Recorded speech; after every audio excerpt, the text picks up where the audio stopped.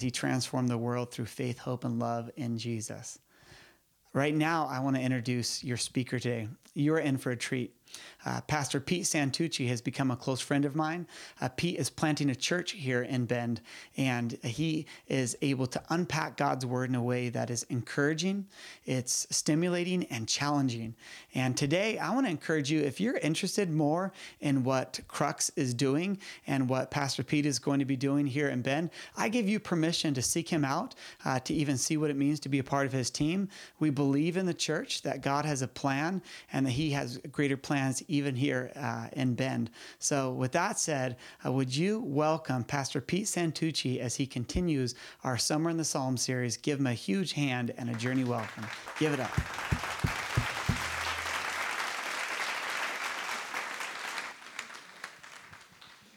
Well, thank you. It's great to be with you guys this morning. And I love Keith. Isn't he a great guy? I mean, it's just been really cool to me to be embraced by him as a friend, as a fellow pastor and church planter. And as he said, you know, if you're interested in what we're doing, Crux, which is our community, and Journey are looking to partner together in the kingdom of God. And that's one of the things I love about Keith, is he's not just about a church, he's about God's kingdom and what God is doing in the world. So why don't you pray with me as we prepare to hear God's word. Gracious God, we are so grateful to you that you haven't just left us out here on our own to figure out this life, but that you have spoken and spoken so well to us in your scriptures, that we can hear your voice speaking to us through them, and we can know who you are as you reveal yourself, and we can also know who we are as we respond to you. So, Lord, I pray that you will speak to me, to each of us this morning as we hear from the Psalms. We pray this in Jesus' name and for your glory. Amen. My wife, Charlene, who's sitting right there in the middle, and I just celebrated 20 years of marriage. Not bad, eh? So we took a trip to celebrate our marriage and went up to Canada and had a great week up there. And we rented a car, this cheap little car, as cheap as we can afford, or as cheap as we could get.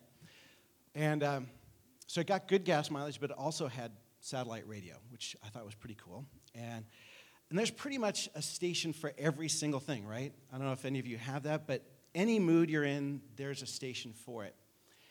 And in a way, I think of the Psalms as similar to satellite radio. There is a psalm for every single thing that we go in. The great reformer, John Calvin, referred to the Psalms as the anatomy of the soul. There's something that the Psalms open up who we are in prayer before God. And that's huge. It doesn't just show us how we feel, but moves from our feelings to prayer.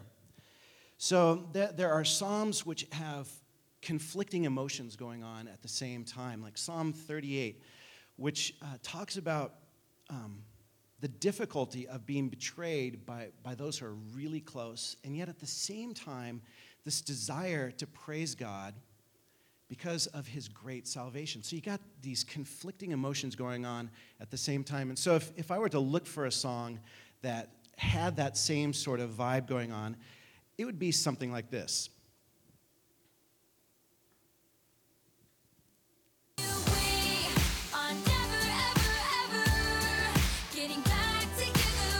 So happy emotion, but bitter lyrics going on at the same time. Very, very similar to Psalm 38. Now, there are other Psalms like Psalm 150, which just go on in praise of God. Psalm 148. And they might sound something like this.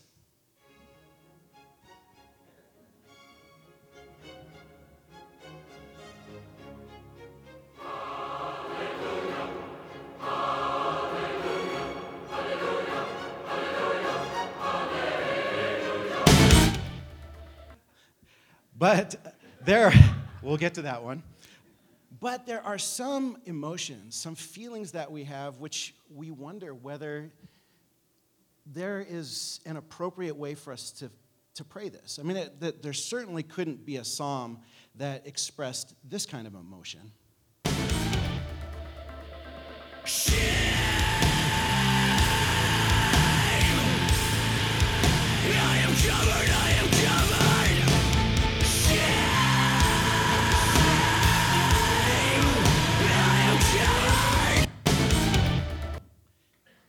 All right. But sometimes, don't we boil over? Sometimes isn't anger one of those emotions that just catches us by surprise? We can be feeling great, and then all of a sudden something happens, something's said to us, and then all of a sudden this deep-seated feeling comes up for us. And I think sometimes when we think about Jesus and being a Christian and the Bible and all of that, we don't see that there being a place for such deep-seated emotion like anger. But Calvin was right. The Psalms are the anatomy of the soul. God wants us to pray out of every corner of our lives, even the dark corner, and probably especially the dark corner. He wants us to know and love him in every aspect of who we are. The thing is that we're not very good at praying some of these darker emotions. James Houston pointed out that we spend all these years going to school learning how to think, but who is it who has taught us how to feel? And the Psalms do that, but even more than teaching us how to feel, they teach us how to pray those feelings.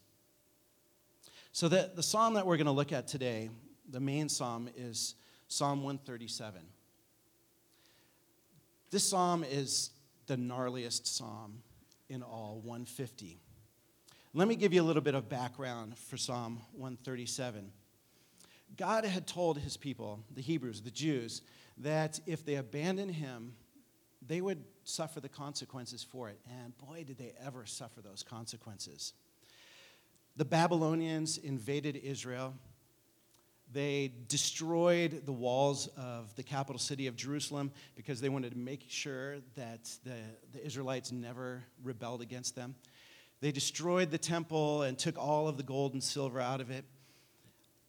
And back then, the basic idea was if one country defeated another country, it was basically the same thing as the god of that country eating the god of the other ones. The Babylonians also took all of the best and brightest, the smartest, the most accomplished people and stole them, took them back to Babylon. They took the royal family. And then they had the king, and they took his royal family, and they killed every member of the royal family in front of him and then plucked his eyes out. Our experience on 9/11 was horrifying. It was a terrible thing. But in comparison to what they experienced, it was just one day. They experienced so much more. The prophet Jeremiah, who not only wrote the book of the Bible that bears his name, the book of Jeremiah, he also wrote another book called Lamentations. And last week, Keith talked about Psalm 119 being an acrostic psalm, an A to Z. The book of Lamentations is also an acrostic, an A to Z book, but it's the A to Z of grief. And in it, Jeremiah laments or grieves over the destruction of Jerusalem. And he writes about people being taken off in meat hooks. And then he writes about something just horrible. He talks about people being so hungry that women boiled their infants to eat them. My imagination can't even go there. So that's the background of Psalm 137. So let's take a look at Psalm 137 now. By the rivers of Babylon, we sat and wept. You can imagine why. When we remembered Zion, that's Jerusalem. There on the poplars we hung our harps, for there our captors asked for us for songs. Our tormentors demanded songs of joy. They said, "Sing us one of the songs of Zion." How can we sing the songs of the Lord while in a foreign land? If I forget you, Jerusalem, may my right hand forget its skill. May my tongue cling to the roof of my mouth if I do not remember you, if I do not consider Jerusalem my highest joy. And now the song kind of turns from a blues song into, I don't know, a metal song or a gangster rap song. Remember, Lord, what the Edomites did on the day Jerusalem fell. Tear it down, they cried. Tear it down to its foundations. O daughter Babylon, doomed to destruction, happy is the one who repays you according to what you have done to us. Now, happy is the one who seizes your infants and dashes them against the rock. That's probably the most scandalous verse in the Bible, that last one. That word happy is actually the word blessed. And it includes happiness, but it also includes God's favor, God's power for that person to succeed. So the psalmist is saying, happy, blessed is the person who smashes babies, not pumpkins, babies.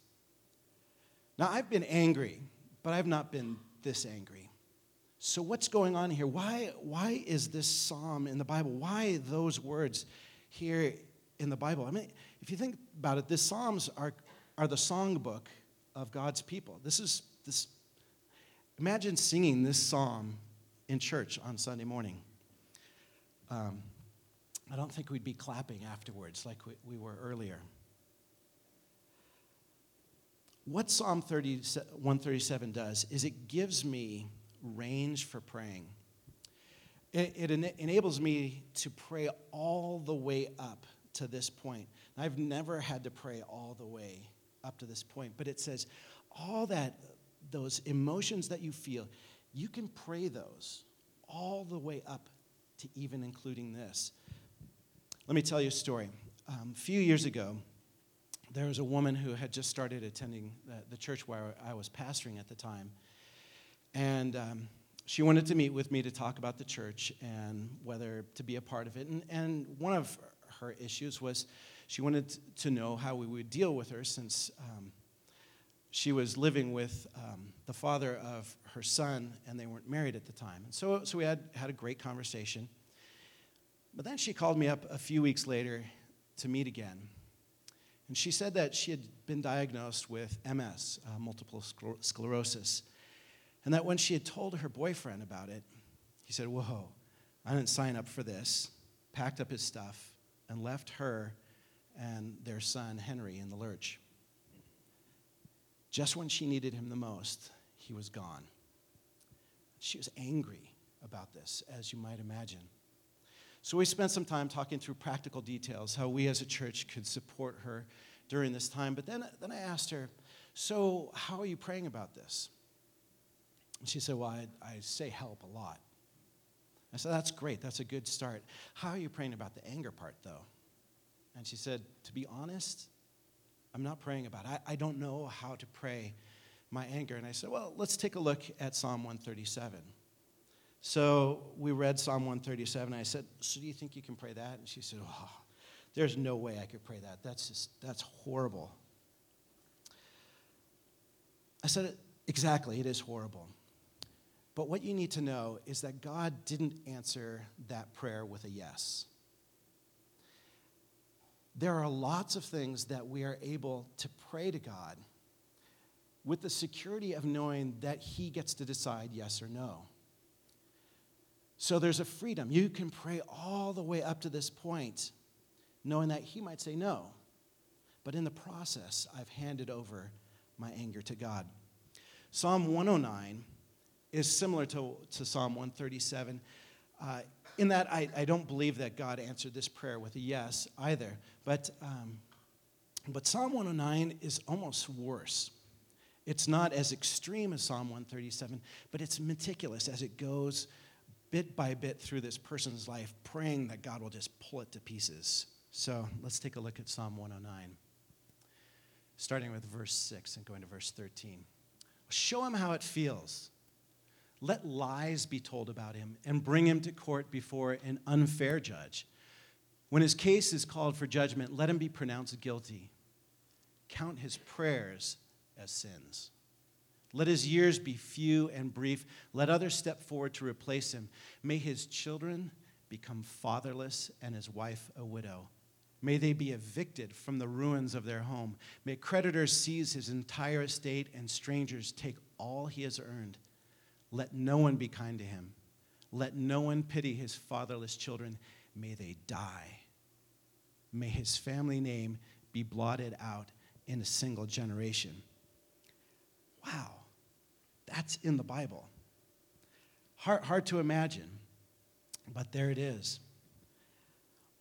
But the thing is we need Psalms like this.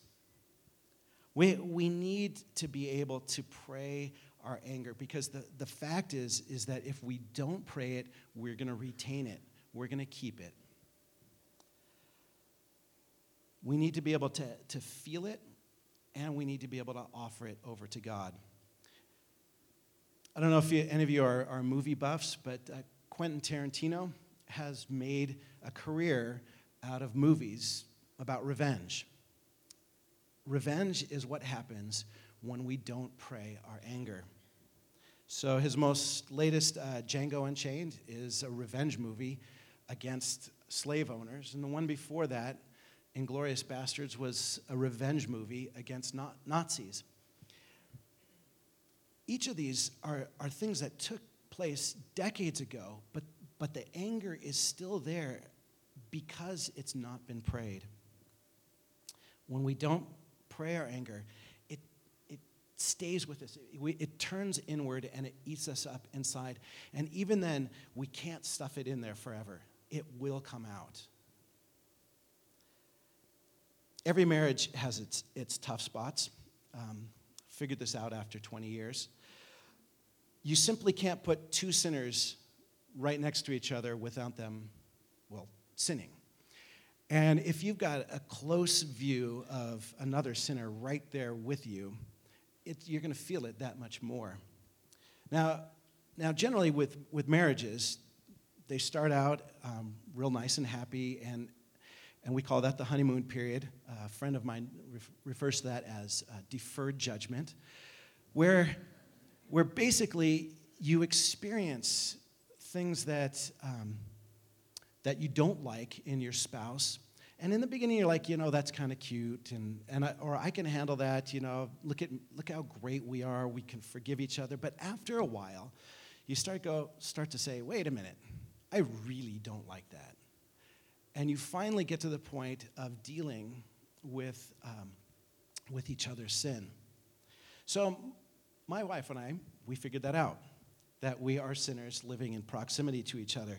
But just like people coming off their honeymoon period, when that happened to me, I thought, wait a minute, this is supposed to be the perfect marriage. What's going on here? So I sought out the counsel of an older and wiser mentor.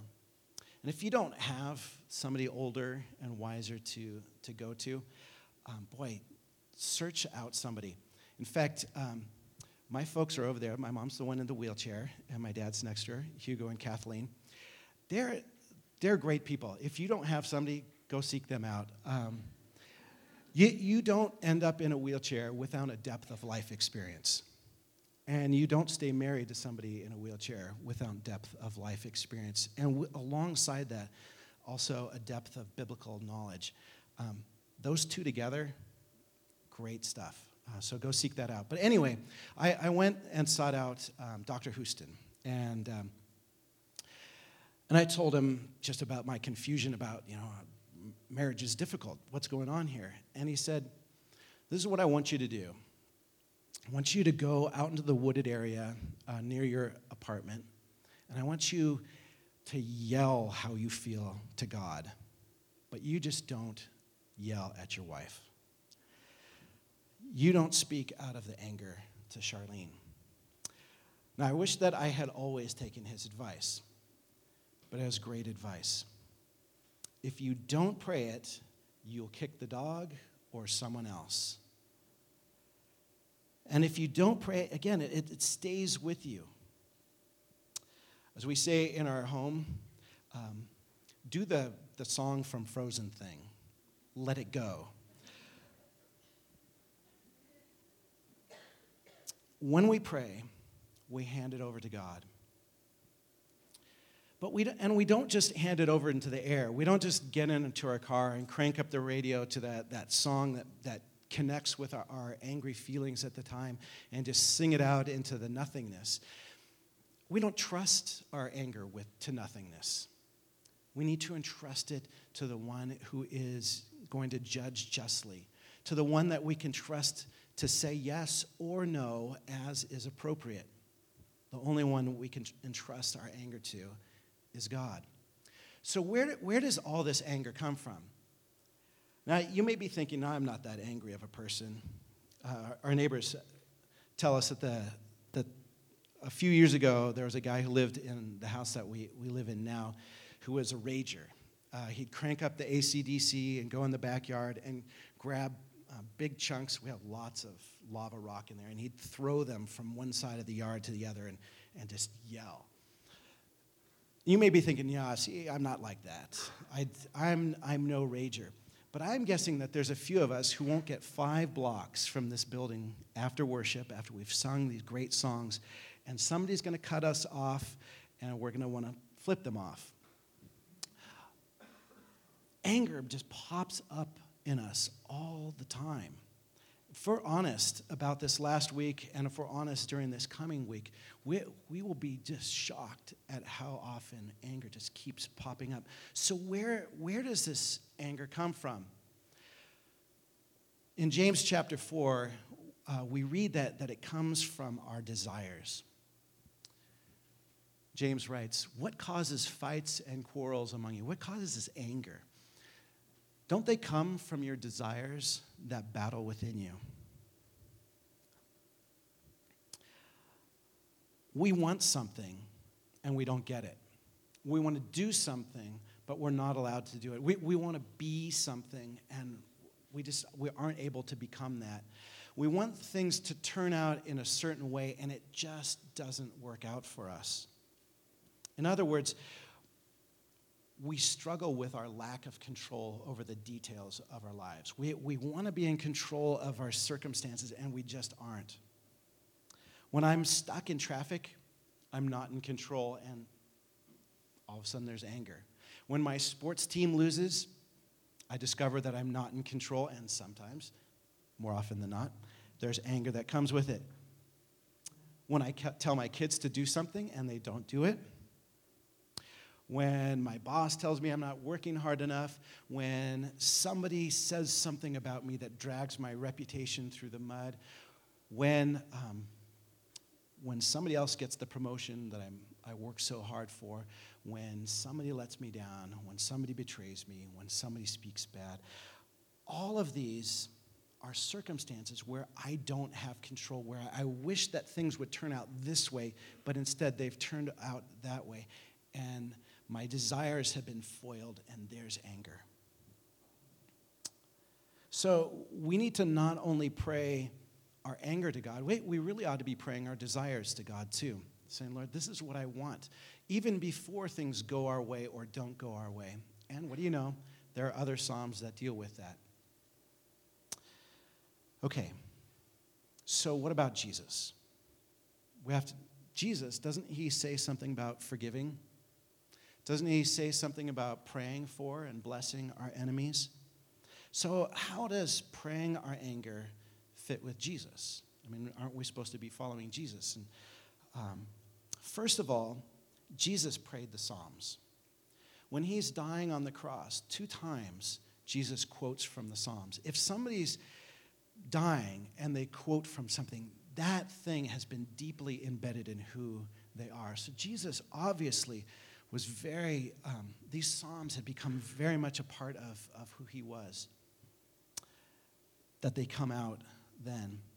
The other thing that we need to know about this psalm in particular, is that it's a beginning prayer. This is not where we end up. This is where we start. So back to that story about the woman with MS who got ditched by her boyfriend. A few weeks after we'd had our conversation about Psalm 137, we got together again, and I said, so how's it going?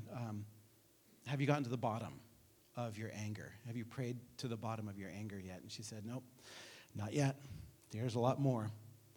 So I said, okay, well, keep on with it. And we got together another few weeks later, and I said, so how's it going? She says, I think I'm to the bottom now. I said, all right. Now that you've dealt with that part, let's move on to forgiveness. And she said, wow, that's going to be tough. But she was ready now. She was ready to move from the depth of that anger to forgiving. Jesus and his forgiveness are our goal. Just praying the anger, that's the beginning part. It's not the end. Sin and evil should make us angry. It's not okay. But hopefully as we pray our anger back to God and we say, Lord, this is what's going on. This is how I feel. This is what I wish would happen to this other person. We've entrusted him with our feelings, and hopefully as time goes on, he moves us to the point of forgiveness.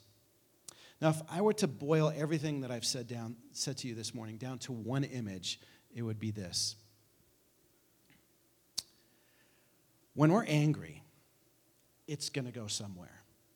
We can't just stuff it. So it's either we're going to speak to God about it, or it's going to come out to other people. God can handle our anger in ways that no one else can. And he invites us to turn it over to him, to let it go to him. Let him be the one who judges. Pray with me. Gracious God, these are our difficult Psalms, but we are so grateful that you have given them to us, that you have opened to us the ability to pray every aspect of who we are, including the dark and ugly parts of who we are. Lord, we are grateful that you have taken our sin on yourself, that the anger that should have been against us, you took that. And instead of pouring your anger on us, you have poured out forgiveness and love and joy and peace. So, Lord, we pray that you enable us to shout it all out to you, that we might truly live in the joy of your forgiveness. Amen.